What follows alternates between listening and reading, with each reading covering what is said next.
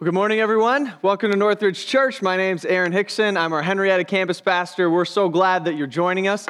No matter which of our 4 Rochester area campuses that you are joining us from, or the hundreds of people who join us each week online, we're glad you're here. I do, of course, want to give a special shout out to my people in Henrietta. What is up, my family? I love you guys. Hope things are going well at the movie theater. Maybe at other places too, but most importantly there. That's a joke. Thank you, guys. We can laugh. That's fine. It's okay. We can laugh. So we're in a series called Sacred Rhythms, and rhythms are the things that they're supposed to be driving our life like a force toward our goals. But rhythms are the kind of thing that if they're not chosen on purpose, they will be provided to us by our weaknesses and by our tendencies. And so we need rhythms in our life that push us toward our goals and God's goals for our lives. If you know me well, this won't come as a shock to people who know me. I love routines. I love rhythms. I love doing the same thing every day. In fact, you could even say I love being in a rut. That's like my favorite. I find routines very comforting. So for instance, like my morning routine when it comes to breakfast. My breakfast routine, I'll just walk you through it. It starts actually the night before where I lay out a water kettle on the stove and a bowl, spoon, knife, 2 packets of oatmeal, and a small plate.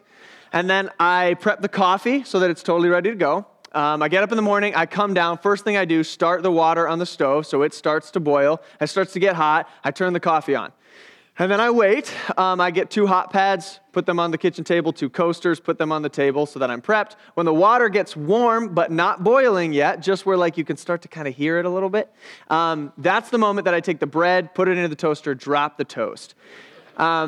Then, once the water begins to kind of whistle, but not like scream whistle, just like a little bit, pull it off, pour it onto the oatmeal, just enough, put it back, mix it up, take the plate, put it on top of the bowl, create a little convection effect, so the oatmeal can kind of cook up. Right about that time is when the toast is done, so the toast will pop. I grab that over, put it on the plate, butter it, butter sides together, cut it diagonally, because I'm an American.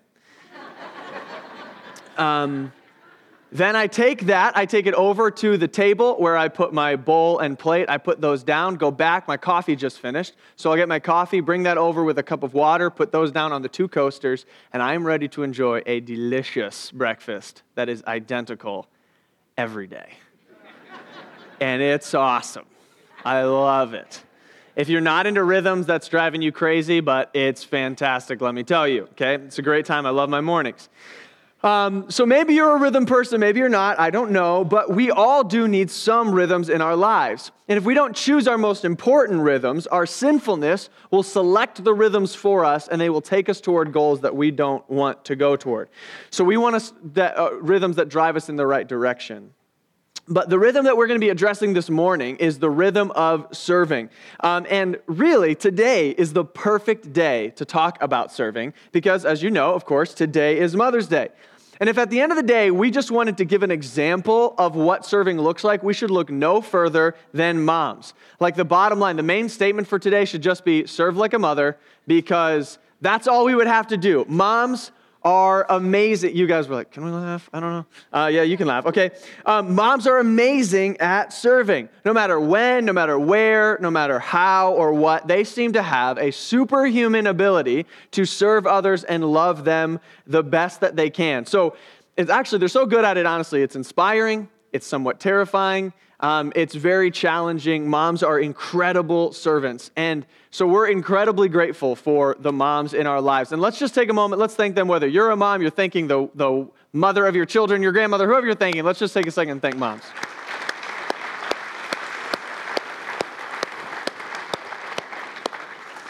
Man, we owe so much to the moms in our lives. But for the rest of us that aren't superhuman, we probably need some help in this area of serving.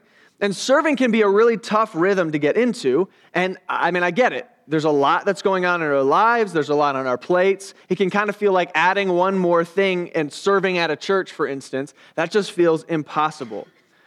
This morning, however, I want to show you that I don't think it's quite that simple. We might be thinking about serving this whole thing all wrong. And as a result, we actually don't know all that's on the line. And I want to show you this morning that depending on how you're handling this rhythm of serving in your life, you might be stealing from the church. You might be stealing from the church. You might not know it. You might not be doing it on purpose, but there's a chance you're regularly stealing from the local church. Now, if you are a guest with us here today, I want to go ahead and tell you, you are off the hook for this sermon, okay? Go ahead, take a deep breath. This is just, you can relax. I am not talking with you about this necessarily. You need to feel no guilt. But for those of you who are Christ followers, you call this your church home. You call this your church family. This is specifically who I'm addressing this morning related to this serving aspect. And I think that those are the folks that could be potentially regularly stealing from the church. And I can basically guarantee that you're not doing this on purpose. But we've all probably got like a childhood story where you stole something on accident. You're at the age where you don't even realize that stealing is bad. You just kind of like, candy bar goes in the pocket and you walk out of the store, right? Hopefully you had somebody in your life that loved you enough to tell you like, that's, not good. You should take that back or whatever, pay for it. But I think for us as Christians sometimes, many of us are like that. We steal on accident. You probably didn't wake up this morning and think like, I'd like to steal from a nonprofit organization. I'm just assuming that's not what anybody did, but there's a decent chance that that's exactly what you did this very morning. So let's talk about it. Join me, if you would, in the book of 1 Peter. We're going to be in chapter 4. And if you're a guest with us here today, I just want to say thank you for being here. You can use one of our Bibles that we provide or however you want to access the Bible. It will be on page 982 if you use one of those Bibles that we provide.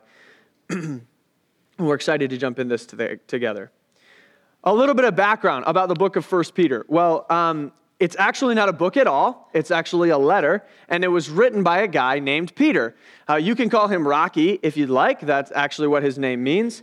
And so he was one of Jesus' closest friends. He was left with a very important leadership role after Jesus returned to heaven. And many of the people that were spreading the Jesus movement around the world in the first century were looking to him for guidance. And that made total sense because he had a front row seat to all of Jesus' life and ministry when he was here on earth. So here's this guy trying to bring unity and direction and coherency across a grassroots movement that spanned the entire known world in the first century. There's no Facebook Live, there's no blogging. So he's using letters that would get spread from church to church to keep things working well and keep them moving forward. He was leading and exerting his influence from a distance in the church. So this letter is that kind of a leadership move. It's from Peter, written to a specific set of believers in a specific region. Actually, right at the beginning of the letter, you read this in 1 Peter 1:1. Peter, an apostle of Jesus Christ, to God's elect exiles scattered throughout the provinces. So he's writing to all the believers in this region that he lists there. And every Christian in this region, for sure, would have been able to engage with this letter. It would have been a very big deal. They would have stopped him and been like, wow, okay, I wonder what we're doing right when it comes to church. What are we doing wrong? What new things about Jesus are we going to find out about? And this would have been a huge deal. There is no doubt that whatever they read, they would have worked hard to begin implementing it immediately. They knew that this letter was ultimately from God, so they were just going to do whatever it was that he said they needed to do. And where we're jumping in is basically right at the end of this letter in chapter 4, and he's kind of winding down at the end of the letter. And he's just doing sort of like machine gun style rapid fire principles to the people, giving advice, little proverbs, little nuggets in this context. And remember, the people who first got this letter, they would have been leaning in. They would have been taking notes as they heard this. They would have been saying, okay, I get it. What's next? What do we need to do? And they would have just been leaning in. We probably don't always approach the Bible that way, but that's how they would have approached it. So just keep that in mind as we read this verse in 1 Peter 4:10. It says this, each of you should use whatever gift you have received to serve others as faithful stewards of God's grace in its various forms. Okay, so here we go. Let's break that down little bit by little bit. He says, each of you. So that's the Christians in these churches. He's addressing each individual person in each church. He says, each of you should use whatever gift you have received. Well, what does he mean by this? Well, I think he's referencing spiritual gifts. Question, what are spiritual gifts? And that's valid. The New Testament describes the fact that everyone who is a Christ follower is given abilities by God to serve the church. These gifts are given by and through the power of the Holy Spirit. We read actually in 1 Corinthians chapter 12, we read this. It says, "Now to each one, the manifestation of the Spirit is given for the common good." So there it is. Everyone has something to be used for others. And these gifts, they don't have to be weird or spooky. In fact, in just a little bit of it, I'm going to talk about how connected they are to our own personalities. But what makes them spiritual gifts is that when someone is a Christ follower, God empowers them to use their talents and their abilities to accomplish something that they could never accomplish without His empowering. Namely, they can use their talents to impact someone's soul. Their actual spiritual changes can occur through normal actions.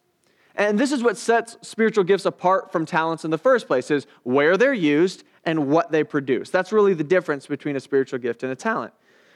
So what Peter is saying is that each person, each believer, should use whatever spiritual gift they have received to do what? To serve others. So who are the others here? Who's he talking about? Well, given that he's talking to believers in the church about behaviors and relationships in the church in this whole section, I would suggest that he's talking about serving other believers in the church. He's not against serving other people, not at all. I just mean the point that he's making here is that he wanted them to use the gifts that they had each been given to serve other people in the church. How does the verse finish? Each of you should use whatever spiritual gift you have received to serve others in the church as faithful stewards of God's grace in its various forms. What does that last line mean? Well, he calls them faithful stewards. A steward is just someone who has been given authority over something that they don't actually own. So what are they stewarding in this context? He says they're stewarding God's grace in its various forms. What does that mean? I would say, in other words, that the gifts that we have each individually received are little manifestations of God's grace that we each, as Christ followers, have stewardship over. God has given you a unique slice of His grace in the form of your giftedness, and it has been given to you specifically so that you will serve others. Think about that for a second. You have a totally unique and individualized form of God's grace that only you have access to. God's grace has been uniquely given to you in order to administer it to others. You have something in you that is meant for us. And that's pretty amazing if you think about the implications of that. It's actually a little scary, because unless you give it to us collectively, we will never have access to the unique version of God's grace that only you are equipped to dispense. So I would say it this way: if you hold it in, we go without. If you hold it in, your family, your brothers and sisters in Christ, they go without. And God wants to administer grace through you in a completely unique way. And if you choose to hold that grace inside of you, then everyone around you as part of this church has to go without it. And I think we tend to view this a little differently as Christians. When we think about our role in the church or the local church, we think about it like this. If I serve, I make a positive difference. If I don't serve, I just make no difference at all. And we think of our lack of action as having a neutral impact on the body as a whole. But what I think this verse is making clear is that whole paradigm is incorrect. If you don't serve, if you don't use your gift, if you don't allow the family of God that you're part of to access your gifts, then you are withholding a form of God's grace that they desperately need. You are keeping to yourself a slice of God's unique power and His grace that you were given in order to steward for the good of others. And this is where I believe that we can actually accidentally steal from the church. When you withhold your God-given ability and your Spirit-enabled potential for life change, then you are stealing an essential piece of the formula for success in God's kingdom. You might not mean to. You might not even know that you're doing it. But if you're a Christ follower, then you have been given by God the ability to change lives, and you have a version of that power that is 100% unique to you, and you're holding it back. You're stealing. When you hold it in, we have to go without. This would be like the best player on a sports team getting to the championship game and being like, nah, I'm good, I'm out. I'm just going to sit this one out. What would the rest of the team do? Right? They would lose their minds. They'd be saying, look, we need you. How can we win without you? You make shots that no one else can make. You have talent that nobody else has. You have experience that none of us can dream of. How could we possibly win this game without you? And I think ultimately that's what Peter's saying to us in this verse. He's saying, how can we win without you?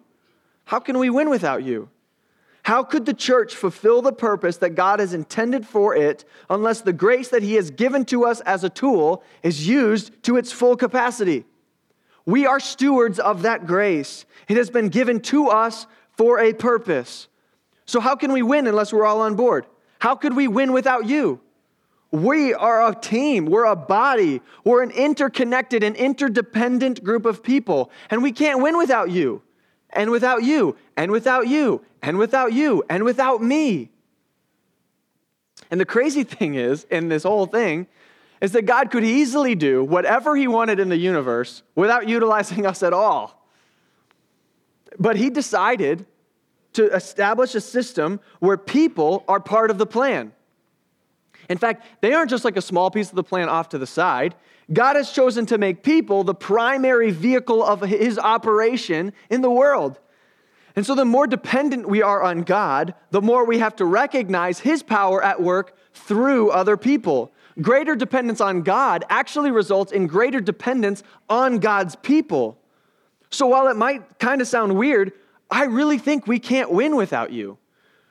Can our church keep moving forward? Yeah, I mean, of course it can. Will God build his church in spite of us? Yeah, that's what he's been doing all along. But we will never be all that God wants us to be as a body without every single one of us on board. So if that's true, what are we going to do about it? What do we need to do now? I think that this probably leaves us with some questions, and that's valid. It probably deserves a little clarification. So let's go after some questions that I think might come to mind as we think about how to make this real in our lives. The first question is this: so what does it look like? So what does it look like? And I think that that's good. You might be wondering, this seems a little vague. Well, Peter, I think this is great. He actually gives us a sense of what it might look like in the very next verse. 1 Peter 4:11, if you'll look. He says this: if anyone speaks, they should do so as one who speaks the very words of God. If anyone serves, they should do so with the strength God provides, so that in all things God may be praised through Jesus Christ. Basically, Peter gives two examples of what it might look like to fulfill this rhythm. Think of these as basically just two random examples that he gives to illustrate the point. This is not some exhaustive list of all the ways that you could serve. He's just saying, look, if your thing is speaking, then do it with all that you've got.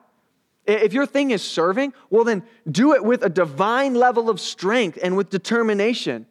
He's just saying that, look, whatever your giftedness is, lean into it. Do it with all of your might, recognizing that God is the one who gave you this ability, and he infused it with his divine power so that when it's used properly in the context of a local church, it will be used to impact hearts and to change lives. So don't just show up and half-heartedly do your thing. He's saying go all out. If you're wondering what this is going to look like according to Peter to serve in the local church, he's just saying this. He's saying, serve with all that you got. Serve with all that you got. If you want to know what it looks like, that's what it looks like. And I recognize that's improper usage. It should be serve with all that you've got. You've, with the contraction, for all of you grammarians out there, but we're just going with it for impact, okay? Serve with all you got. People never find those as funny as I'm hoping. He's just saying, do it to the max. I should stop telling jokes to the max. But what if you're asking another question, and the question is, what is my gift? Like, I'm in, I follow you, I want to do this, I desire to use my gifts, but you're not even sure what your gifts are or how they're relevant or what that would look like. And so at a very practical level, my answer for this question is super simple. It's just try something. Try something. I don't have a verse for that. I don't think you need one, because it's just that simple. We tend to think of spiritual gifts as something that's like really spooky or something that can only be used up front. Like speaking, we think, wow, well, I'm not a speaker, so I don't know what my spiritual gift is. But from what we can tell in the New Testament, I think that there's really no strong indication that there's some definitive list of all of the spiritual gifts. If there was intended to be that kind of a list, you would expect there to be a lot of very similar things on the list and there to be a lot of overlap on the list we have in the New Testament, and there's just not. There's a lot of variation. And the lists that do exist actually include a whole bunch of just regular, what we would call skills and personality traits. For instance, hospitality and administration are literally on gifts of the Spirit in the New Testament. I'm not kidding. Your Aunt Matilda, who loves to have people over and bake pies and is a sweet old lady who loves Jesus, her pies are infused with the power of the Holy Spirit.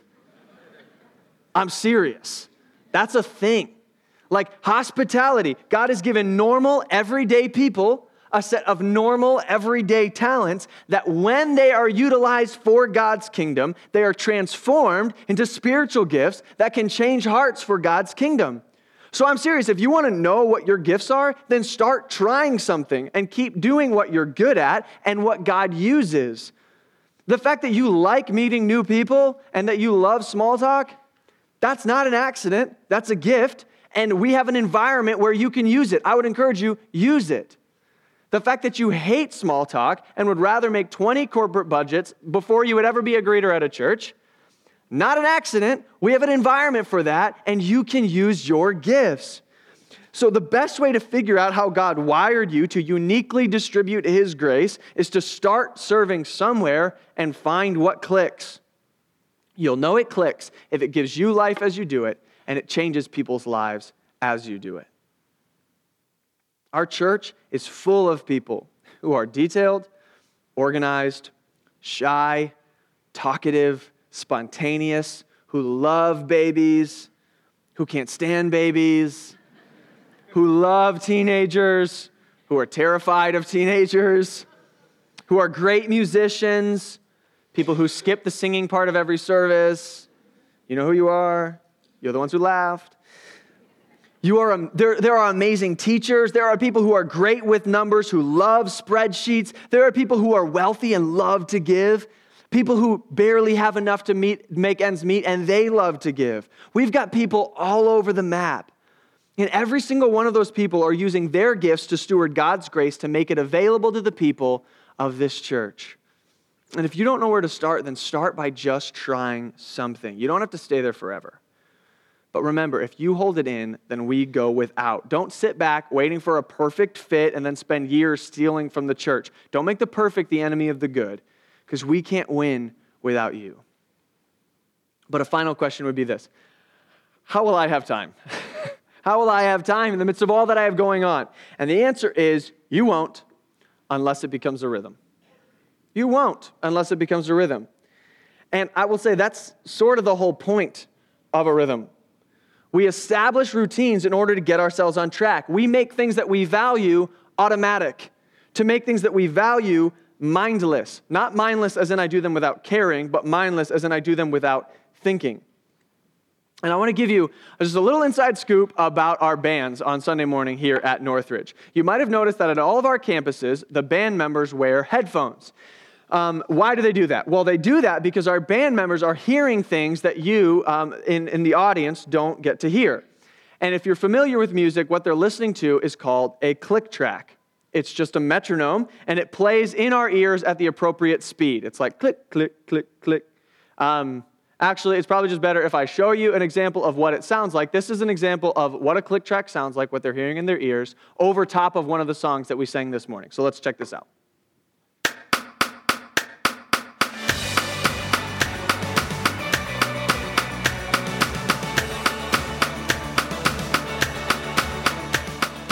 That's right. That annoying sound is in their ears as they play and as they sing. Find a band member and give them a hug. But that sound is what's keeping our bands together. But if you're a musician and you're not used to playing with it, it's really annoying. And in fact, it's really, really hard. Because before you play with like a perfect metronome, you think like, yeah, I got pretty good rhythm, I got tempo.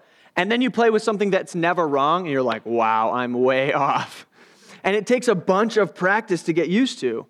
but it keeps us together as a band. It allows us to play along with videos. That's how it all syncs up with the lights and all that kind of stuff. It's a rhythm that we follow that's designed to make us better. It's hard, but it makes us better. It's hard at first, but it's worth it.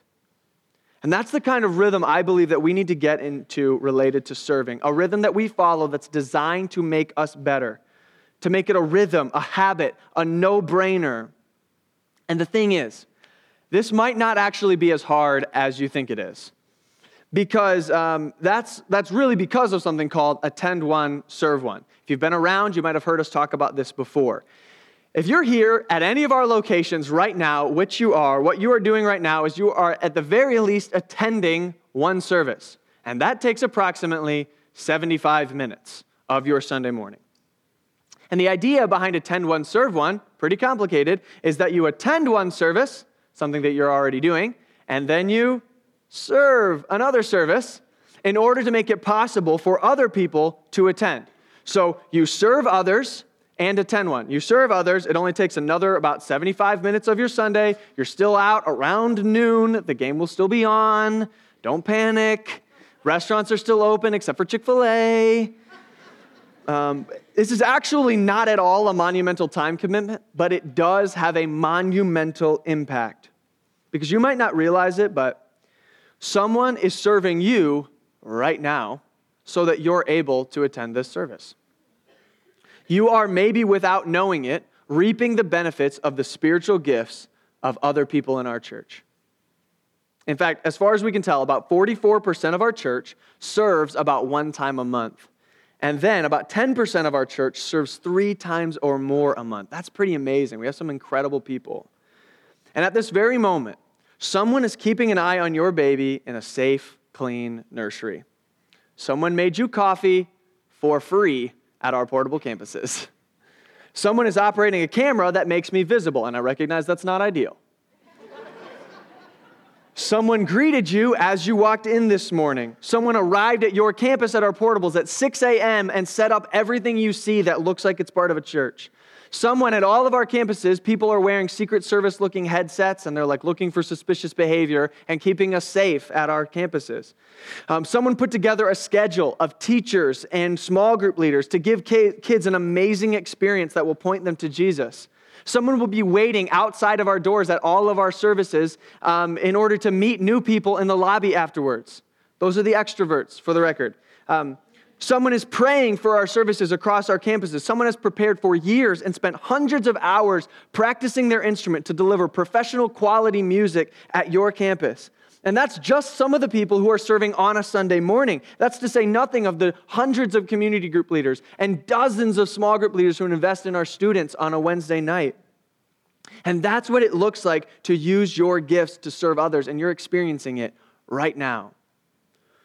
And there are so many people here this morning who I want to say, you're already attending one and serving one. And I want to say thank you. Thank you so much. You are an amazing testament to what God can do when people are willing to be faithful stewards of the grace that God has given them. God's work in Rochester through Northridge Church is the product of your sacrifice. And thank you doesn't even close to cover it. But God does not and He will not overlook your service. But for many others, you've been reaping the benefits of people's service for a very long time. And I just want to say, it is our pleasure. We are honored to be able to present God's word in engaging environments for people of all ages, week after week after week. It's our pleasure. But if you're a Christ follower here today and you call Northridge your church home and you don't have a serving role, there's a chance you are withholding the grace that you were given to serve others and you're stealing from the church. And that might sound like a guilt trip, but let me tell you why I think it's not. I think you should view this as something that's empowering. Rather than saying, wow, you're really pouring on the guilt with that whole stealing analogy, I think you should think about it like this. I'm saying, I have something vital to contribute. I am an essential component in the recipe of success for God's plan on this earth. And we recognize that this is all by God's grace and through His strength, but still we have a role to play in stewarding God's grace that He has entrusted to us. So no matter how small your contribution is, we will forever be an incomplete picture of what we were intended to be without what you have to offer. It's like doing a puzzle. You don't have to be a puzzle expert to know that when you get to the end of a puzzle, if you're missing a couple pieces, it's super annoying, right? It's the worst. Can you get a sense of what the whole picture is without a piece or two? Yeah, you can, but it's just super frustrating that you're missing a couple. So I think we should think about our giftedness and your contribution that way. You are a piece in a puzzle.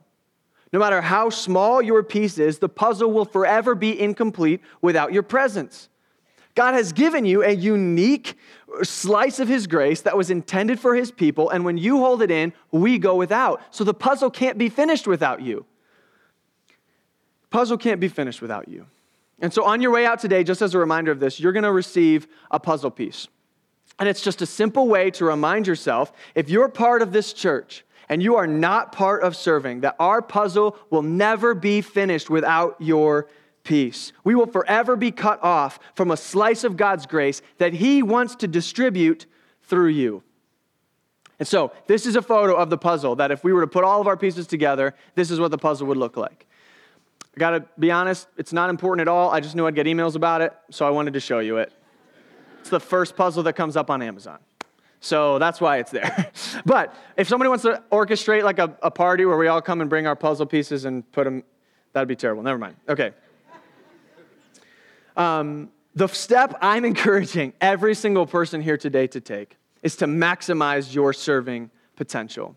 So you'll see at the bottom of your connection card at the program that you received when you walked in or online on the Connect tab, you'll see some boxes that you can check. And I don't know what your next step is, but I believe that every single person in this room could have a next step related to the rhythm of serving. And I would encourage you, all of you, take out that card right now, write your name on the top of it, elbow the person next to you if they aren't doing it yet. We want to get every single person to fill out this card. For a lot of people today, you need to begin this process by beginning to attend one, serve one.